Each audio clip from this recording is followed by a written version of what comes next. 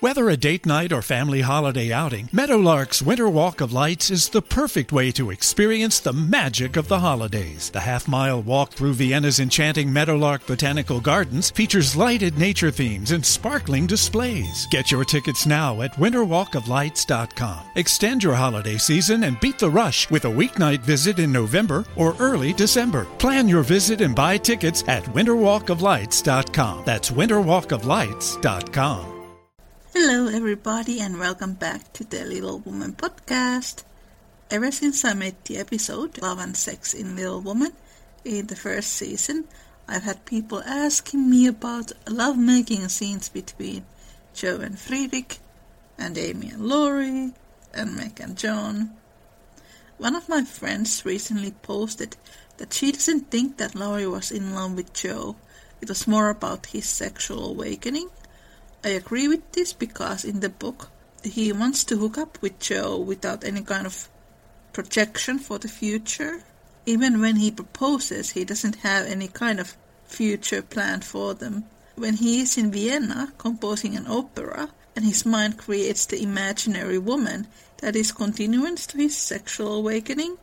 But when he begins to think about Amy and the fantasy woman starts to look like Amy, that is when Laurie begins to fall in love with the real Amy and actually begins to think about the future. I think it is remarkable because Little Woman is also about Joe's sexual awakening with Fredrik and Amy's sexual awakening with Laurie. It is remarkable because in the 19th century, when Little Woman was written, you weren't allowed to speak about sex in general, and such things like female sexuality was a complete taboo. And one of the reasons why Little Woman Part 2 was seen somewhat suspicious in some circles was because the book pretty openly portrayed Joe's sexual awakening with Fredrik. I'm going to read you a fanfiction story written by Osqueen. Last year, Osqueen gave me a permission to read all her Little Woman fanfics in this podcast, so you can expect more of these in the coming seasons. The Little Woman fanfiction community has been most generous, providing material for this podcast. Some of you have been asking, will I be reading Amy and Laurie fanfics in the future? I would love to do that. I just need to find some nice Amy and Laurie fanfics and ask the writers a permission to read them aloud. I would also like to include some Beth fanfictions and John and Meg fanfictions, but those are not that easy to find. The story that I chose for you today is lovely.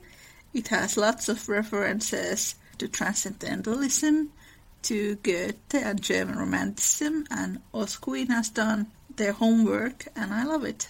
They are very knowledgeable about the historical origins of this couple. Then to the promotional part, if you would like to learn a new skill to paint, to write or take better Instagram photos, you can have 1 free month on Skillshare.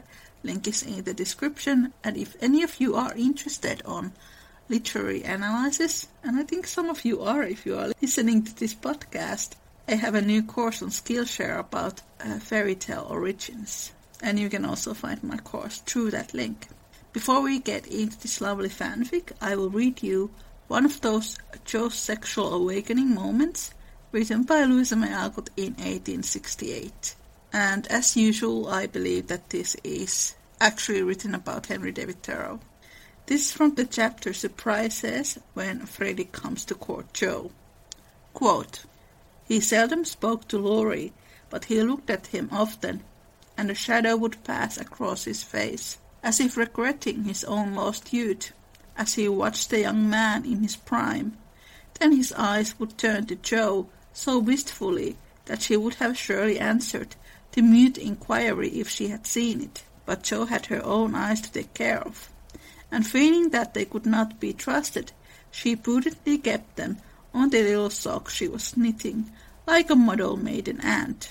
A steady glance now and then refreshed her, like sips of fresh water after a dusty walk, for the sidelong peep showed her several propitious omens. Mr. Bear's face had lost the absent-minded expression, and looked all alive with interest in the present moment. Actually young and handsome, she thought, forgetting to compare him with Laurie as she usually did with strange men, to their great detriment. Then he seemed quite inspired, though the burial customs of the ancients, to which the conversation had strayed, might not be considered an exhilarating topic. Jo quite glowed with triumph when Teddy got squelched in an argument, and thought to herself, as she watched her father's absorbed face, how he would enjoy having such a man as my professor. As my professor. As my professor. As my professor. To talk with every day. Lastly, Mr. Bear was dressed in a new suit of black, which made him look more like a gentleman than ever. His bushy hair had been cut and smoothly brushed, but didn't stay in order long, for in exciting moments he rumped it up in the droll way he used to do, and Jo liked it rampantly erect, better than flat, because she thought it gave his fine forehead a Jove-like aspect. Poor Jo, how she did glorify that plain man, as she sat knitting away so quietly, yet letting nothing escape her, not even the fact that Mr. Bear actually had goat sleeve buttons in his immaculate wristbands. Dear old fellow, he couldn't have got himself up with more care if he had been going wooing, said Jo to herself, and then a sudden thought born of the words made her blush so dreadfully that she had to drop her ball and go down after it to hide her face. End quote. In the episode Love and Sex in Little Woman, I talked about the 19th century courting rituals. As silly as it sounds, one of them was shared looks. Because people weren't supposed to share their attraction to one another in public, they had to try to show their interest in much more nuanced ways. And this scene is really a reprise of the chapters Jo's journal and friend, where she also goes into long details describing how she thinks that in her eyes Professor Bear is very attractive. This is Small Umbrella in the Rain, a Little Woman podcast, a dramatic reading for all good ends.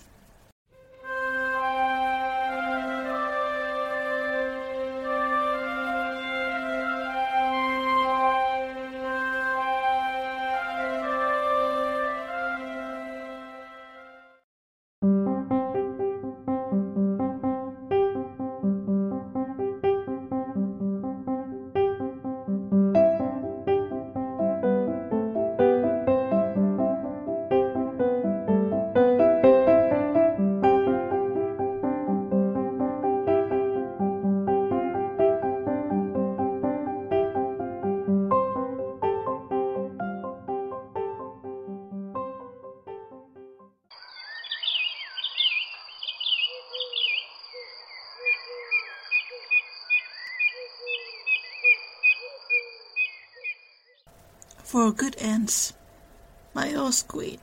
What is transcendentalism without some discreet outdoor tumbles? The river is low and green, flecked with dandelion fluff and willow catkins, the water rippling where the fish nudge for insects. Jo watches the water, the sun on her back, Friedrich's chest warm and firm under her cheek. The remnants of their picnic have been pushed to the edges of their blanket, and the birds are watching for any opportunity to steal clothes and snatch crumbs. Friedrich's fingers play lazily against Jo's back, tracing a seam in her dress, rubbing across the fraying stitches of a hasty patch at her waist. Following a folded wrinkle in the chemise beneath, Jo makes a sleepy sort of noise, which he echoes in soft agreement. Sleep, sleep, he murmurs contentedly. Great nature's second course. For a moment Jo feels his hand leave her back as he gestures to the scene before them.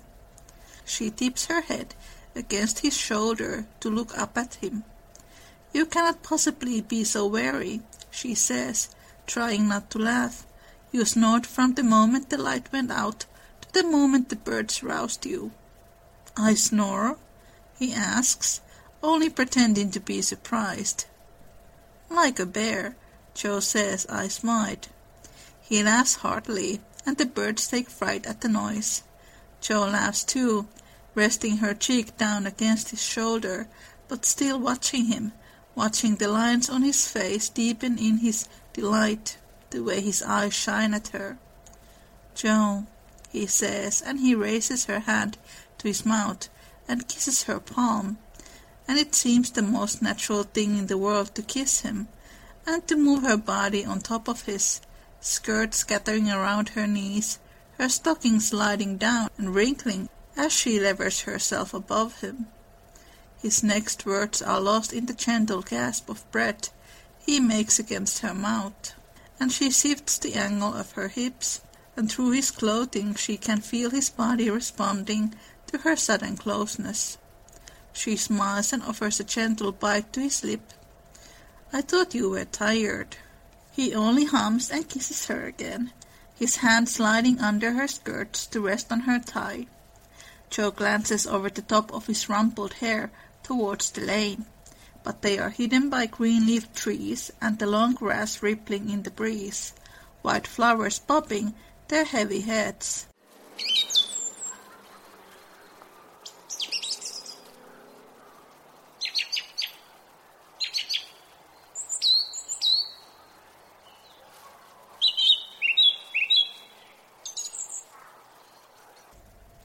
Fredrik leans towards her, popped on one elbow, his right hand slowly working at her buttons.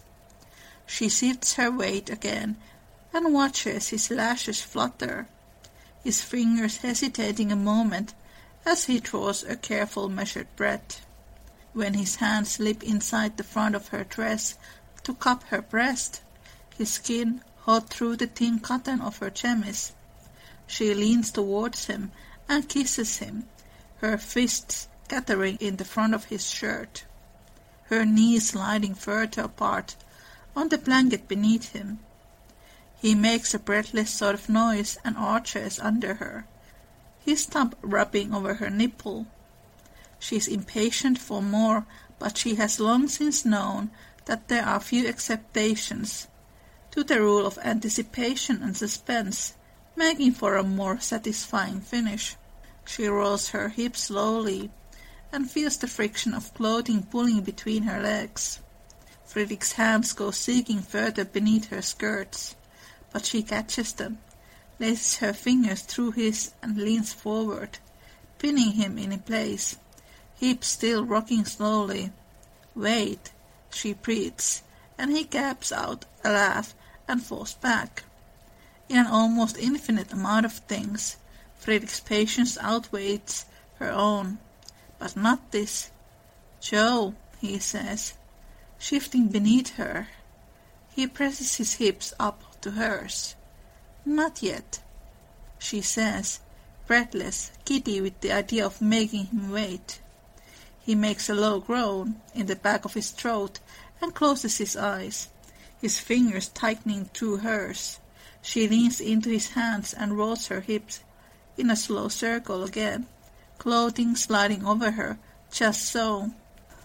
She breathes out a sigh and arches her back, rocking against him no faster, but with deeper intent, knowing how to move against him to gain the most feeling, the most pleasure.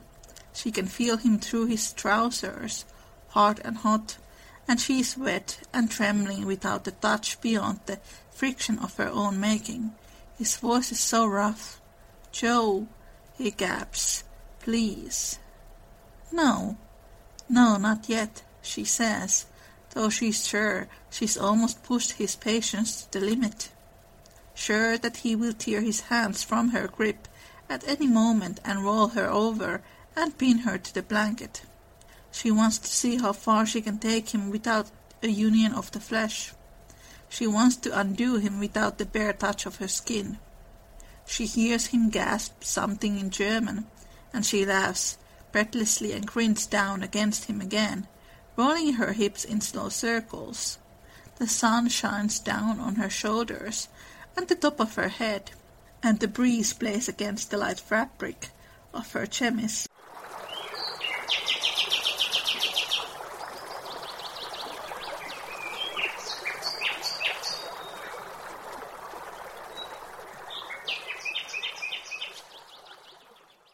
The grass and wilderness, rippling gently around her.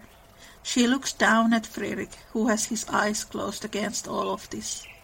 There is a line creased between his brows. His cheeks are flushed, and she can see sweat gleaming at the hollow of his throat.